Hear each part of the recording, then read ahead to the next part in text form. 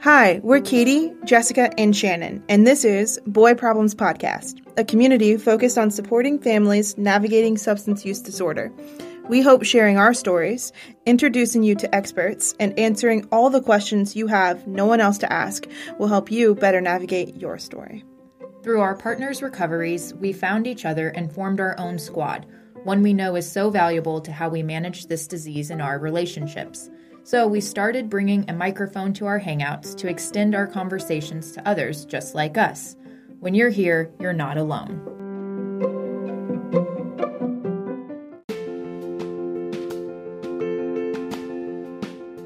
If you're listening, you probably know we met at a family support group and our bonds have grown stronger through sharing our stories and supporting each other.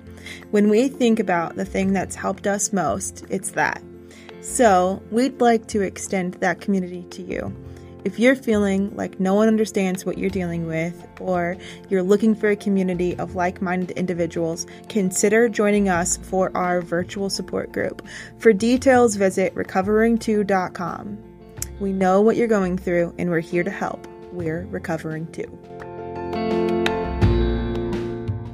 Hello, everyone. Welcome to Boy Problems Podcast. Today we have two fantastic guests, and we are so excited to have them. So we have Kelsey and Jonathan Autry. Woo! Welcome, guys. Welcome. Thanks for being here. Thanks for having us. Yeah, absolutely. So just before we jumped on this chat, how I found Kelsey is on Instagram. I like makeup posts and I also like addiction posts. And so Kelsey so wonderfully fit into that beautiful little bucket. And so I was really impressed by, you have a makeup account and other beautiful lifestyle things going on your page. However, you beautifully weave in your addiction and recovery on your page, which I think is so wonderful. And what really caught my eye is there was a video that you had posted of multiple pictures. You and your husband have been together for quite some time, and you posted pictures about just kind of your journey in like 60 seconds. And I was like, oh my gosh, like that is so much us. And so I am so excited that Kelsey, we have you. And also we have your husband, Jonathan, because we've not had the male perspective because he also took care of your children while were in rehab. Yes. Yeah. Yes. Well, we're so happy to be here. Yes. Well, perfect. Okay. Well, let's go ahead and just jump right in. Do you guys want to kind of tell me a little bit about like who you are and like where the addiction started, maybe, Kelsey? Yeah. Yeah, absolutely. So I think I know this is like kind of, it's not really common sense, but I feel like it happens to everyone like this. I was raised around it. It was kind of all I known. Both of my parents were addicts. I was raised by my grandparents for the most part. Both of them also had addictions, and it was very well known at a young age. Like both of my parents, left us for drugs. My grandparents made that very known.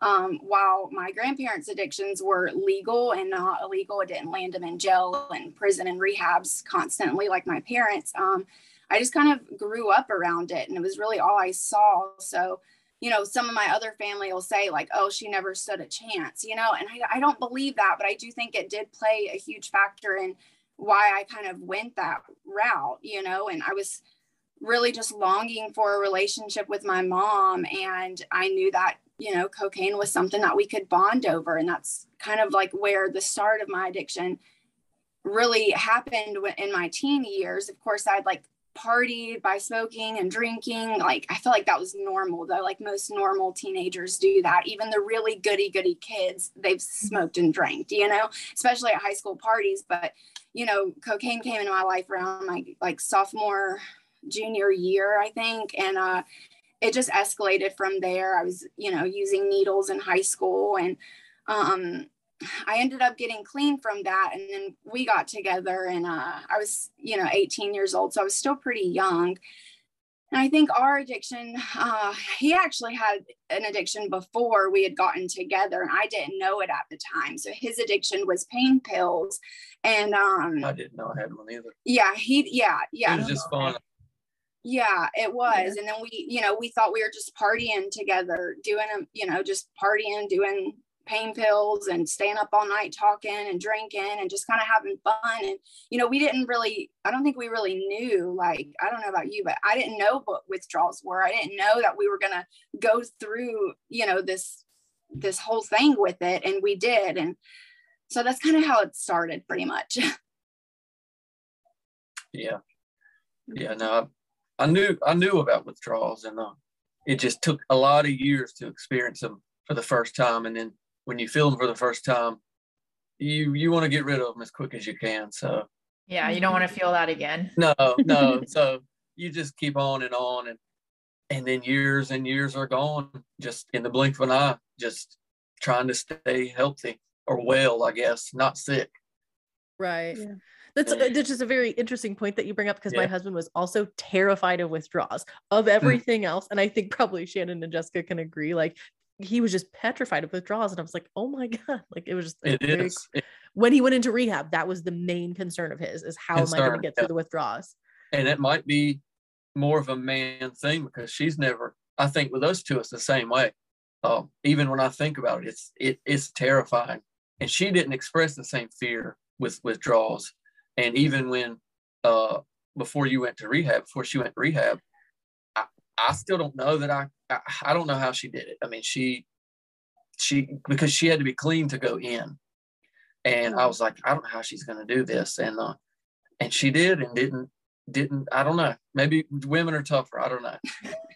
Well, we already know that's true. Yeah. So Jonathan, how did you find out then? I mean, if you guys were using together, like, did you get clean first? How did that kind of roll out? I did. I mean, I got clean first. And I always was in more control, I guess you could say, than she was. I never did I was never as reckless. I never was as careless or reckless, or I was always more private. I'm more of a private person anyway. So, you know, if I didn't tell you, you wouldn't know. You wouldn't have known. You know, and then so I was ready to get clean way before she was. So as I'm ready to get clean and going in one direction, she was going further from pills to further and further, and doing whatever she had to get it. What motivated you at that point? You said, I'm ready to get clean. Like, what brought you to that point? Our kids. Okay. Yeah. So you guys had kids at this point already? Oh, we didn't, but I was pregnant. We had just found out I was pregnant, and we were doing heroin at the time. And he was like, we got to stop immediately. We got to stop. And I was willing. I called rehabs, and they're like, you can't stop that. You're pregnant. Like, you will risk losing the baby. You're going to have to get on, you know, medication under a doctor. And he was like, no, like, I'm done. I don't want to do this anymore. I always tell people, like, he was like the woman in this situation. Like, most women are like, I'm going to stop drinking. I'm going to stop smoking. I'm carrying a baby. And they do. I didn't have that. You know, I didn't have that instant maternal instinct where he did. He quit smoking cigarettes. He quit doing everything because he instantly wanted to be a great dad. And he's the best dad. Now, I always say he's a way better dad than I am a mom, for sure. I love my kids, don't get me wrong. I really do. But I just feel like he is more maternal. I just have more patience. Yeah, he does. He definitely does have more. That's it. Yeah. So, okay. So, gosh, what a cool story. Just love this story, guys. So can talk to me then. So you have both kids and you're still using, Kelsey? Yeah. So I got, you know, like I said, I was under a doctor's prescription, Suboxone, Subutex. I'm sure you guys know what that is. So I had that with both of my children. I was pregnant. And that's what I was taking. So that did keep me sober, you know, for the most part. It kept me off heroin anyway, and off pain pills and everything else. But it wasn't until after I had my second son, looking back now, it was probably like postpartum depression. But as an addict, you don't know that. You just you feel emotions and you don't like feeling them. So what you do is you numb them, and that's what I was doing. So I started, you know, I knew I didn't want to go back to heroin. I was a mother and I did love my kids, and I had a reason to live now, because like you said, I was very reckless. I would, you know, overdose a lot and didn't care. You know, I'd overdose and then go right back to use them the next day. Like I was just very reckless with it. But, you know, I knew like, okay, well, I'm stressed. I'm overwhelmed with 2 kids. My son was like a teeny tiny newborn, and I was just very overwhelmed. So, you know, I knew people take Xanax when they're overwhelmed. People have anxiety, they take Xanax. So then I started seeking out Xanax on the streets, and I was still on my medication from the doctor, my Suboxone and Subutex. So I was mixing them, which is really bad. You know, it's 2 downers, so you don't want to do that. And I was doing that, and that's when that was rock bottom for me. Xanax made me a totally different person, made me do things I would never ever do. And you know, I look back and I'm like, how could I do those things and say those things? But I did, you know, and that's really when rock bottom happened for me. Wow. Jonathan, what were you doing during this point? Like, were you aware of, you know, that she was hitting rock bottom? Or Kelsey, were you ever like trying to hide any of your drug use with Jonathan at that point? Oh God, yeah. I lied, and I lied like a dog, and you know, he'd accuse me. He knew I was very obvious. So you know, he was the addict, like he said, where he had it under control. You would never know that he was high. You know, he could have took 5 pain pills and you wouldn't know. Whereas I don't stop at 5. I never had a limit. I would take 10 and 20 pills at a time, you know, and that's why I overdosed a lot, obviously. But you know, I would be falling over, belligerent, slurring my words and lying. He'd be like, I know you're high. I mean, look at you. And I'm like, you're crazy. I'm not high, you know? So I definitely tried for sure. Yeah. You know, she's always tried to hide it. But after 12 years together, well, at that point, it wasn't 12 years, but even at that point, 7 years or 8 years, that's a long time with somebody. So you know that person inside and out. There's really no hiding that. To me, there's no hiding anything from your significant other for long. You might be able to hide something for a little while, but if you've been together for any amount of time, live together, like kids and all that, you're not going to hide anything for very long, I don't think. So I think it probably also makes a difference, the fact that you guys had used together before, and you've had a previous using history. So you may know more like what to look for, or know what she was like. Right. Because I know sometimes people like us, we didn't really know what to look for. And so it was a little bit more like surprising. It's where you know something's wrong, but you can't really like pinpoint it because you're like, I don't know, you just look weird. And they're like, what's that mean? Yeah. No, I can see that. And it's probably easier just to play off I'm tired or I just feel fun. I'm depressed, or, you know, it's easy to play it off, which I saw a lot of before I ever used. My dad, you know, was an addict, and I saw him lie and lie and lie for years. And that's kind of also how I learned what to look for, is, you know, having a dad that was addicted for forever. And so I was on the other side of just, you know, having a loved one addicted and not really knowing, but knowing, you know. So it's definitely hard, yeah. So Jonathan, we focus a lot on, you know, our 3 stories. The thing we have in common most is that we are the loved one, and we have no control over our spouse. And, you know, we have kids involved now and all of that. Like, what was that recovery when Kelsey sought recovery? And what was that like for you? Because you were kind of probably left home with the kids and responsibilities and living, you know, you're doing the right thing. And what was that experience like for you? It was, in simplest terms, it was the hardest time of my life so far. Not just the responsibility of the kids, you know, because even though I'm a great father, it's just natural that she always did the majority of diapers and baths, and, you know, it just happened that way with us. And I'm very involved, but she still did the most. Yeah. So obviously I had all the responsibility. I still worked. So, you know, I had to childcare, pick them up, go to work, come home, bottles, diapers, just things that I was not ready to do. That was really hard, but obviously the stress of it was the hardest time of my life. I can easily say it was just, leading up to it. I think leading up to it honestly was harder because, there was 2-3 month periods where I had to step up and take care of the kids. Jail and rehab for her. Jail was unexpected. I mean, she was doing things, and one day, the police were at the door ready to take her. So that was kind of unexpected.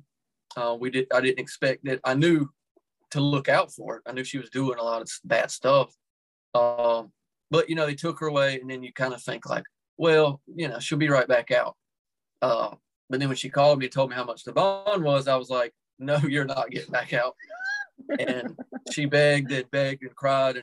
And I had the money. She knew I had the money to do it. And I didn't. I couldn't. Again, I saw it with my dad. I saw him get out over and over and just keep doing the same things. And I'm like, that's not what you need. And so it was really hard to say no, especially because then that meant I would have to take care of the kids unexpectedly. So, but leading up to that was the jail, the 3 months in jail. To me, that was the worst time of my life, of our relationship. It was horrible. I mean, I'm not an angry person at all. I'm so laid back. I don't hold anger in. But during those few months leading up to that, I was so angry for months and months and months, every day, every night. Like she said, every time I try to confront her and she lied, knowing we both knew, it made me angrier every time. I know you guys know that feeling. It's like, I know. Why are you still lying? It's just a complete insult, like just a slap in the face. You don't know what you're talking about. And after months of that, you're so angry that it was almost, I guess, a relief, when the police showed up. And it was like a deep breath, like, well, at least I know she's not going to die. At least I've got some time to breathe a little and just relax. And, and then the second time was maybe a couple years later. So a couple years later, and in between those couple years, it wasn't as bad. I think, she stayed sober for a while and then started using, like she said, once she started using Xanax again towards the end, towards rehab, then it was bad again, but it still never got that bad. She knew, she got in trouble again. Courts were like, you're facing a long time or you can go to rehab. It was like a no-brainer. She was like, well, I've got to do rehab. So we both knew we had months to prepare financially, set up a babysitter. So the whole 9 yards. So that time was a little bit easier. And thank God that was the last time. And I, to this day, believe that, I think one of the questions I saw or maybe just thought about is, how do I know? What was the question I'm thinking of? How did I know for sure? How was I sure? How did I stay? What made me stay? I think that's one. What made me stay? And I wish I could be romantic and like, I just knew, and I was so strong. But that's a lie. I don't know how I stayed sometimes. Sometimes I look back and I'm like, I don't know. I know I told her I really, really want the chance to be with her sober. I really wanted that because after 10 years using it together and messing up, you want that chance to both be sober together. So that little bit of hope kept me holding on, but sometimes I do look back and wonder how. But I really believe that if it wasn't this last time, then that was the last time. Like the last time I think was the last time. Yeah. I feel that way. Kelsey, during this time, did you feel like, oh, this is it, he's leaving, like there's no way he's going to stay? Like what was your perspective on the relationship? Well, it's weird because I wanted him to leave. Like I knew that I was a POS, like, and I felt like I was always going to be that way. Like, I'm like, you've got your life together. You're such a great dad. I'm going to get emotional. But I'm like, why do you stay with me? Like, you deserve so much better. Like, and I would tell him, like, go find someone who's going to love our kids and love you, because I can't be that person for you. And he would tell me, like, no, like, you got this, Kelsey, like, you can do this, you know. And I always felt so bad. Like, you know, he said towards the end, like, I stayed good for a while, but then I would mess up again. And I felt so bad. Like, every time I relapsed, I would cry so hard. And I'm like, I don't know what's wrong with me, but like, stop staying, like, kick me out, you know? And there was times he did, like, if I was really messed up, he would lock me out and I would sleep outside on the porch or go and sleep in one of the vehicles because he didn't want me around the kids high. And I'm grateful that he did that, you know, but I'm like, why do you put up with me? Like, you deserve so much better. So at no point did I think like he was ever going to leave me, but I'm like, why don't you leave me? You know, so he just deserves so much better. But, you know, I look back and, you know, one point I've said this a few times on social media, but, you know, right before I went into rehab, you know, I told him, like, I'm going to be gone 3 months. Like, if you feel the need to be with other people, like, I won't blame you, you know, like, you've already sat with me for 3 months in jail, you know, a couple years prior. Like, you know, if you want me to go through this without you, I'm happy to do so, because I did this to myself. And he's like, no, like, we're in this together. We're a family. And he's like, I don't want someone else to have the best of you before I have the best of you. Mm-hmm. And that always stuck with me. And like, I feel like every day I really do try to be that best person for him, because like, I know he deserves so much better than everything that I put him through, which was a lot, you know? And I just, that's how I feel, you know?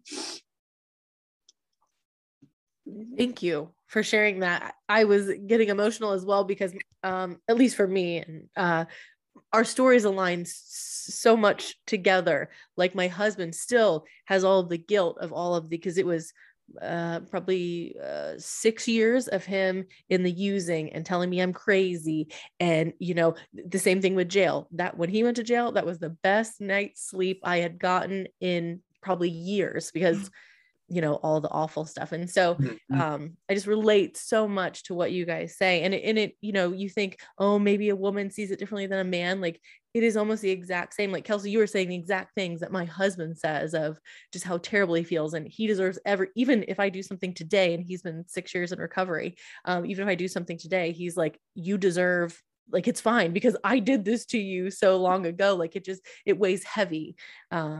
And so really just, gosh, thank you guys for sharing, because this is emotional, and this is awful, and this is raw, and it's not something that you hear every day, and you don't meet people kind of in this circle often who can relate. No. Yeah. So what did your kids know? Like, what are the ages of the kids? I mean, young, what do they know?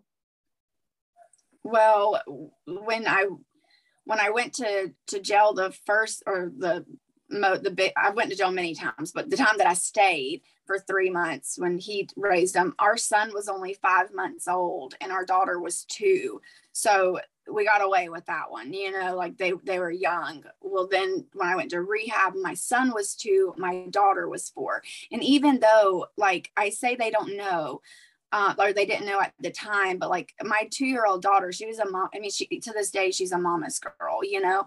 And, you know, even though I was not, I don't know if your husbands were like this, but like, I was high, but I was still a great mom. Like, I still, you know, for the most part, like, of course, when I was super out of it, I wasn't, you know, but like, I still loved on them. I still gave them their baths. I fed them. I did all the mom things. I was just high doing it, you know? So my kids very much loved me. And, you know, so my daughter doesn't remember it, but in the moment, you know, she would say, like, where's mommy? You know, he would tell me on the phone in jail, like, you know, Riley was asking about you today, and it killed me, you know, but I'm grateful that she doesn't remember that now. And then, you know, they were 2 and 4 when I went to rehab, and Riley, our daughter, she was in school. So she was aware, you know, she was aware, but she don't remember it to this day. But at the time she knew mommy was at the hospital, you know, mommy was sick and mommy was at the hospital. You know, I think at 4, you don't really have a sense of time. So like, it doesn't feel like 3 months. Maybe it just felt like mommy's been gone a couple weeks. But they don't know a lot to this day. it's weird. My family's actually going through something. My sister's going through something very similar to what I've gone through. And I know that my daughter's 8 now, and she hears the conversations I'm having on the phone. And, so I actually told her, not everything, but I told her, she knows about drugs because they learn about it in school. They have like a drug week where they wear different colors to say no to drugs. She knows what drugs are. And I just kind of had a one-on-one with her, like literally a week ago, and, told her, that I, went through my struggles, and that, mommy did things that she's not proud of. And, she needs to always say no to drugs. And, told her about peer pressure, because that's, a lot of how I got into it. I got into it because I wanted to be close to my mom, but I was also around it anyway from my friends. I picked the wrong crowd, and they were very pressuring. And I felt like I was so desperate to be like loved and wanted to be fit in and stuff. And so I gave in real easy. And I asked my daughter, that's how the conversation started. She's got a couple best friends. I'm like, if your best friends asked you to try something that you is bad, would you do it? And she shocked me, and she said, yeah, if they kept pressuring her, she would do it. And I was like, no, I have to tell you all about this now, because this is not good, and she's very mature for an 8-year-old. And I felt like she took the conversation a little awkward, but at the end of it, like, she got a lot out of it and stuff. And so she doesn't know everything, but she knows that like mommy had struggles, and, mommy went to jail, and mommy went to rehab, and now mommy's sober pretty much, so we kind of explained it, not like we're talking about it now, but just in a child's perspective, I guess. So interesting. That's so cool too, that you get to be in the place that you are today and like help, shape your children into something different. Like, no, like you said, like you only saw, active addiction in your childhood, and now your children get the opportunity to know about it, but then to see you healthy, and like what a blessing that is for them. And like you're changing the generational like pattern of your families. And that's so cool. So that's just really cool. And then I also had I had a question. So you mentioned that addiction runs in your families. It sounds like, pretty prevalently. Like, how do you protect your sobriety with that still like so closely around you? Like, what are the things that you do to ensure that you can stay healthy with that so close? Well, he's much better at this than I am, because I'm just very sensitive. Yeah, don't let it be close to you. I'm very nice, and I feel like it's family. You got to be there for family. And, I do know to distance, like I say I know, but I don't, but I know I should distance myself. And I tell my followers this when they say like, how's the best way to deal with my loved one in addiction as someone who's in recovery. I'm like, you got to distance yourself. But honestly, I don't distance myself. And I do, like, I don't hang out with them or nothing, but like I answer every phone call, and I send money every time they need it. And you know what I'm saying? And he's the opposite. He's like, you can't, he guards his heart a lot more, and I feel like I just wear mine on my sleeve. Like, and I know I'm going to get super hurt one day because of it. And he's going to, I told him today, because, he also has someone else in his family super close going through it. And I told him today, like, you need to prepare for that person to die, because they are going to kill themselves at the rate they are going. And he's like, I've already been preparing for that for years. And I'm like, how can you do that? Like, I know I need to prepare for it for my person close to me, but I can't, like, so I think he's better at that than I am. Yeah, I think so. And if we weren't together, I think her sobriety would be more at risk with those people in her life, family. Because if I wasn't here, if we weren't together, she would let him drown her, take her down, because she's so loving and big-hearted that she can't keep them at a distance good enough. So now, like she said, she answers every call. She sends money when they need it, which isn't a lot. Like when we were using, it was like we needed money every day, every second. Yeah. They need money here and there. Because if it was every day, I'd fuss about it a lot. And I'd be like, we can't give money every day. So she spreads it out a little bit. And I do too. I help my family here and there if I feel like it's needed. But yeah, I think if I wasn't here, she would be at a lot more risk. I think I've accepted the phone calls because that's you can only go so far with calls, but she doesn't have them over here ever.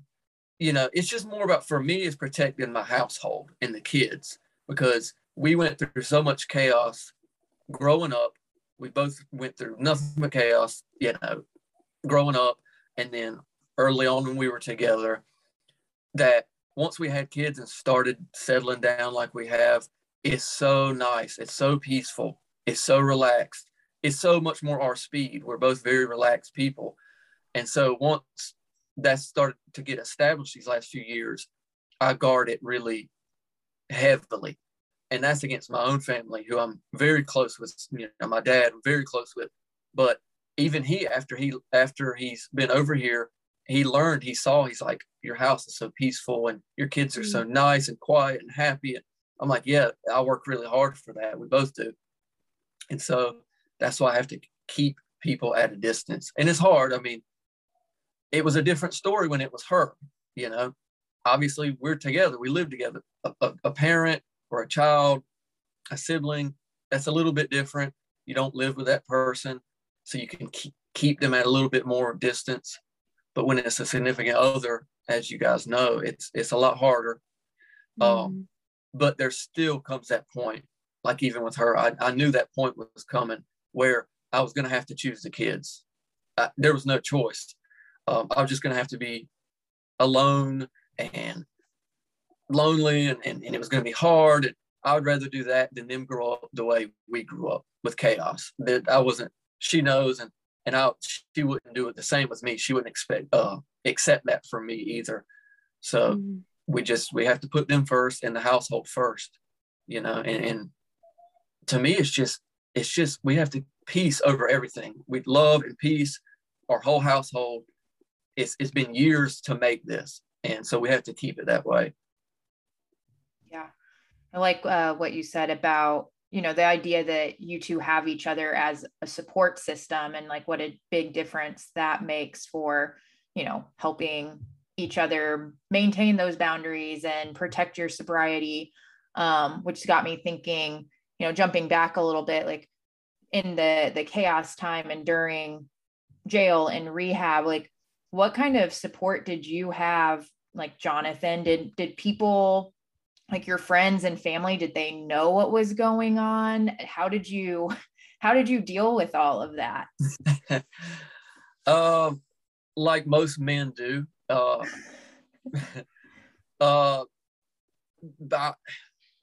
kind of shutting down, keeping a lot of it inside. No, I didn't have a lot of support because I didn't talk to anybody. And again, it's just a terrible trait that a lot of men and women, but a lot of us are kind of raised that way, or it's just what we see passed down.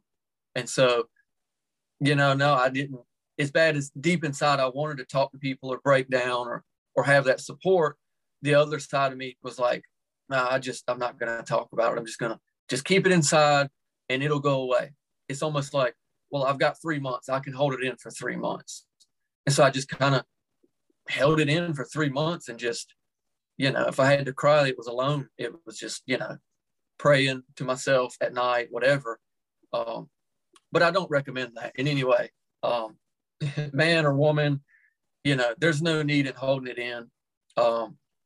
You don't have to be prideful about it. And it is embarrassing, of course. She was embarrassed. I was embarrassed. You're embarrassed to talk about it or whatever. But, it's sad that it's like that. More conversations like this obviously will help that. But, and people like us, I don't want my son or daughter, but, son to grow up feeling like that, like he's got to be tough all the time and not say things. And, even if it's embarrassing, it's better sometimes because I realized that it could have risked me, the stress that it put on me, just keeping it bottled in. It could have risked me just, going off the deep end and starting to use. And, it did risk that. But thank God I did get through the 3 months. It was really hard. I wish I would have talked about it more, but, hindsight, of course. Yeah. Also, part of it, I wasn't sure, I don't think, that you're never sure, like probably with your spouse, is this really going to work? Is it for sure? Mm-hmm. So you kind of just put a pin in it, like, okay, I'm going to give it this 3 months. When she gets out, we'll see. But you've always got that doubt kind of in the back of your mind, keeping you at bay. Yeah. So I'm very, very curious, Kelsey, kind of you seem very open about your story. Both of you do, which is amazing. Like, we obviously have all that in common, but like Katie mentioned, like, you have a very successful Instagram that's not about recovery. What made you want to kind of share that with people and like talk about that on such a public platform? Like, what kind of inspired you to do that?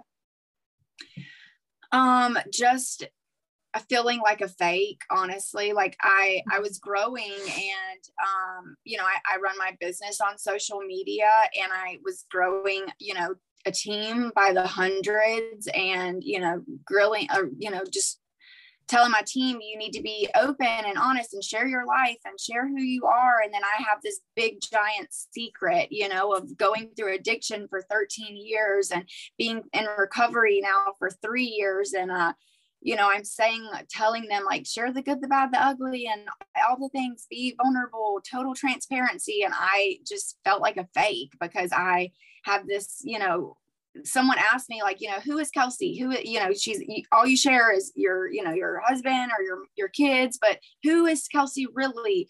And like, I knew who Kelsey was. She was an addict for a long time, and she's, you know, she's in recovery now. That's who Kelsey is. But I couldn't share that. Like, no way. I was never, you know, and it was like, we live in a super small town.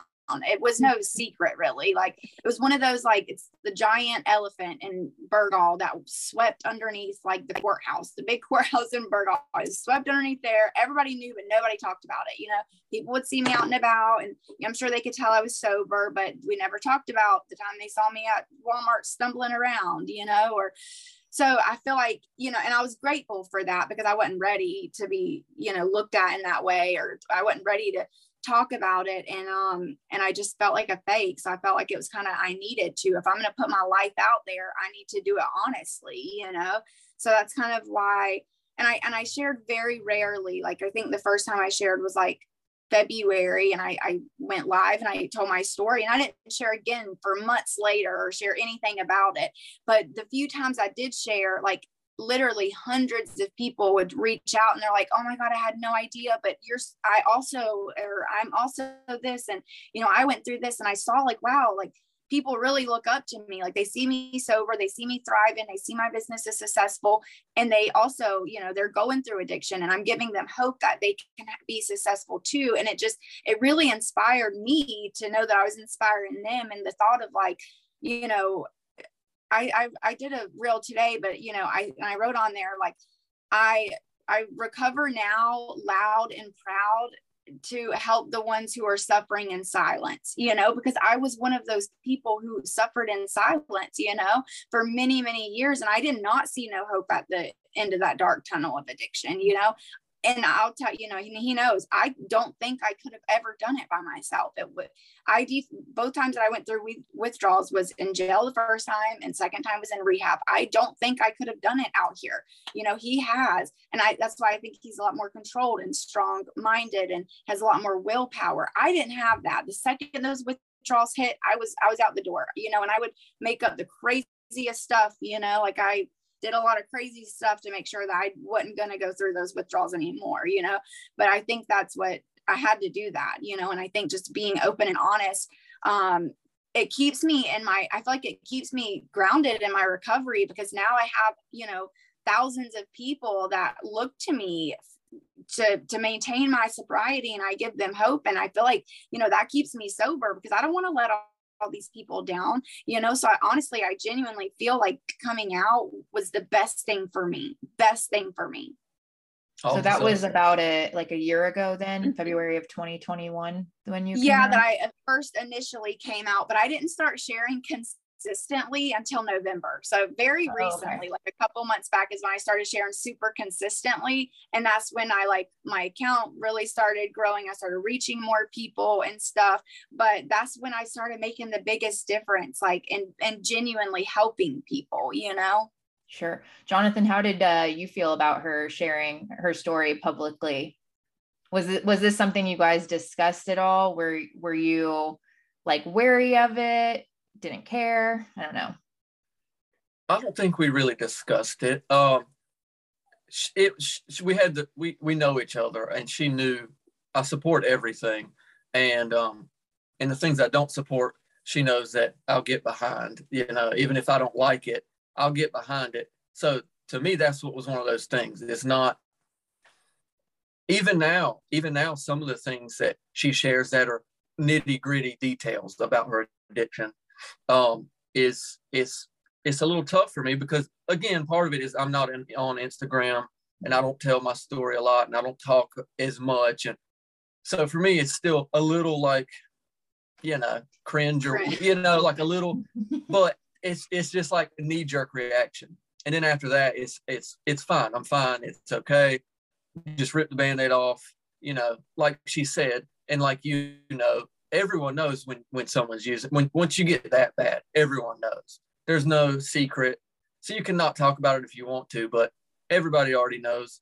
The difference is now she's saying these things, looking back as a testimony, as a, you know, look where I came from, and you know, look where I've come. And we're I mean, that's just been a few years. We've got a long way to go and a lot more that we are going to accomplish. So it is just that. It's just a testimony for her, you know, something to be proud of.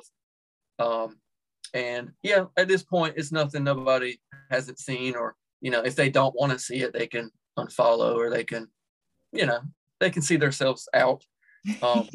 Yeah. But I do genuinely believe, like she said, she didn't really start sharing until a few months ago, and she had under 10,000 a few months ago. And I remember her saying, like, I'm going to get to 10,000. I'm going to try really hard. And now it's like 50. To me, I'm almost positive that it's not just because, you know, the what's it called? Algorithm. There's cooking shows, addiction, there's this, there's that. I don't think she just falls under the addiction thing. I think it's just her being genuine. I think when you're genuine, that's when everything's going to fall into place for you. You know, I know a lot of people that try to play the addiction card or whatever to try to get famous on TikTok or Instagram, and it's not going to work, I don't think, because she is just who she is. She's a genuine, honest, nice person, and I think people just see that, and they just want to follow it. We all want something genuine, I think. That is so sweet. That's the sweetest thing I've ever heard. Well, I have to agree with you. I mean, like, even just talking to you for an hour, it's like, I think that it just shows like that growth that you've had with sharing your story, like how deeply this affects everyone, and how much shame and guilt, and like to see someone successful and beautiful and honest and, you know, sharing this, it does give people hope. And like there aren't enough examples of that. You know, when with the stigma around addiction, we think about that, we think about, you know, kind of what you said your childhoods were like, you know, your parents not around, your grandparents raising you, and like to see you raise two children and to have a healthy relationship, like that's not something we hear about often. So I can understand why, you know, that has become something that people want to see and be a part of. So I think that's awesome. Yes, I agree. Awesome. Well, thank you guys. And so as we kind of wrap up, like as we close out, is there anything that you want people to know about addiction, or that as Jonathan, maybe a loved one who kind of has more recently gone through this, that you want to share with someone who may be walking this path with a loved one?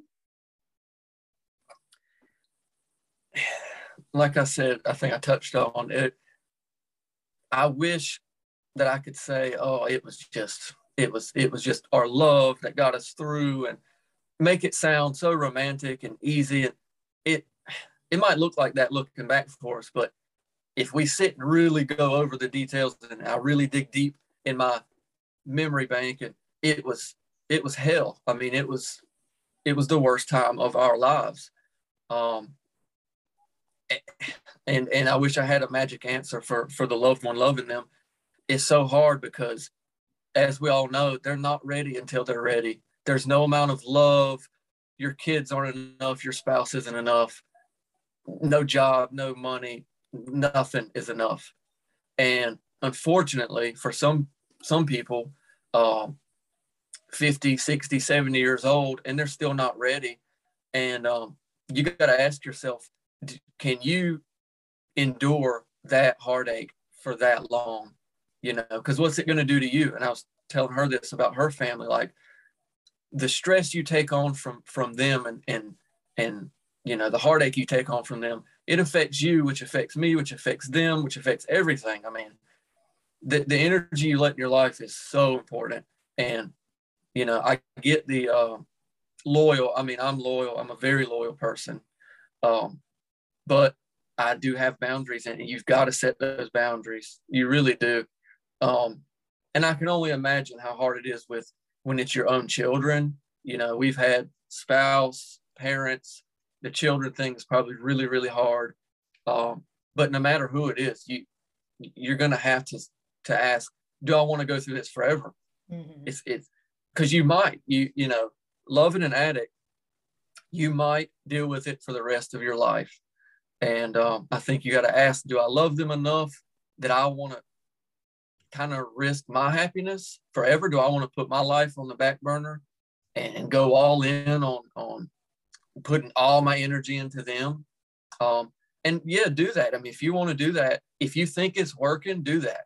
But you have to come to a point where if it's not getting anywhere, you got to walk away. Even parent, child, anybody, like they'll be ready when they're ready, or they won't. And that's unfortunate. Addiction is so sad. It is. It's a really sad disease, but it's one of those things in life that you cannot change. No matter how much you love somebody through it, you can't change it. So you just got to ask yourself, how much do I want to give of myself to this? Yeah. Yeah. Yeah. Kelsey, do you have anything that you want to add into that, or any final thoughts from you? I don't think so, but just for people, like I do have a ton. I think I have more people who, you know, are like him. They love an addict who reach out to me. And, you know, I think just my biggest advice is like, just be supportive and have grace with them. Like, don't take it so personal. Like, and I'm so grateful that he didn't, like, he knew, you know, because I feel like, especially with me growing up, like I always thought like I was never enough for my mom, and, you know, she chose drugs over me and she loves them more than me. And, you know, and I think he knew, and I'm so grateful that like he knew I loved him, and I loved our family, and I loved our kids. It wasn't that, you know, it was, I was sick, you know, I had a problem and I wasn't strong enough to do it on myself or by myself. And just to like be great, like just have grace with people, you know, especially going through addiction. Don't take it so personal. It has nothing to do with you and everything to do with them, you know. And I'm sure you guys like felt that too, you know, like you probably like felt you weren't good enough, and, you know, all of those feelings. And it has nothing to do with you guys, nothing at all. Like I love him more than anything. Well, you know, I love our family more than anything. And it was just, it's all me, you know, it was all me. But I do think like you know, I say all the time, I don't know why the heck you stayed, but I'm so grateful that he did, you know. Like my grandparents saw me at my worst, you know, that they were passing away as I was hitting rock bottom. And I just wish so bad they could have seen me sober, you know, because they raised me, and, you know, they raised me better than this for sure, but it was all around, you know. And it wasn't inevitable I went down this path, but it was highly likely, I guess.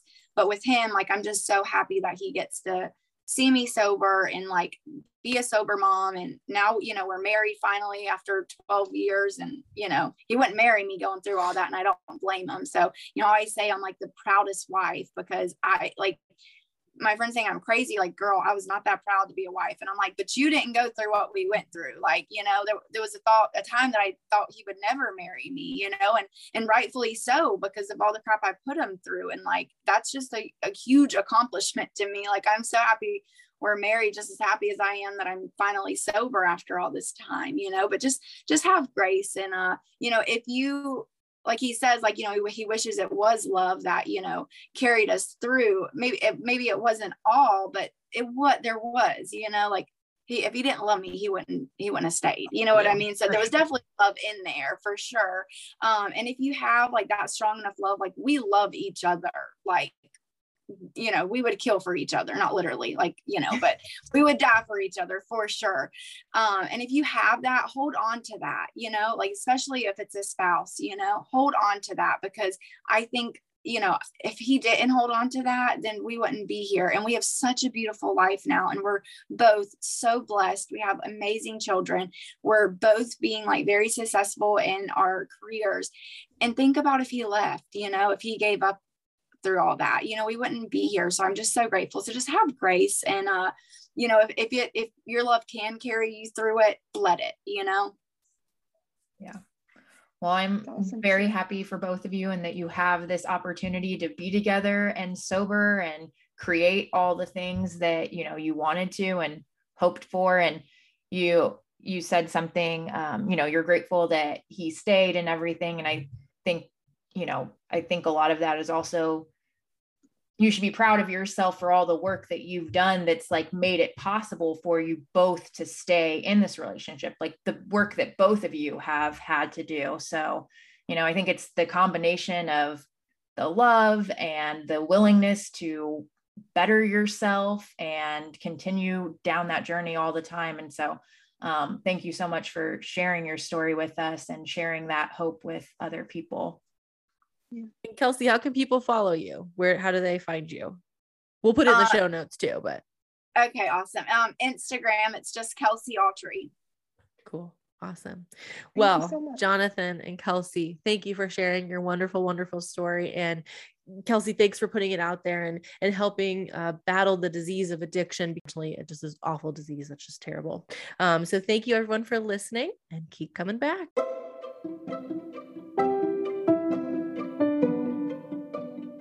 Thanks for spending time with us. We hope this story has helped you better navigate yours. Don't forget to subscribe so we can meet you here next time. If you enjoyed this episode, spread the love by rating or reviewing. Need more support? Join our online community by visiting us at boyproblemspod.com. And whatever you do, keep coming back.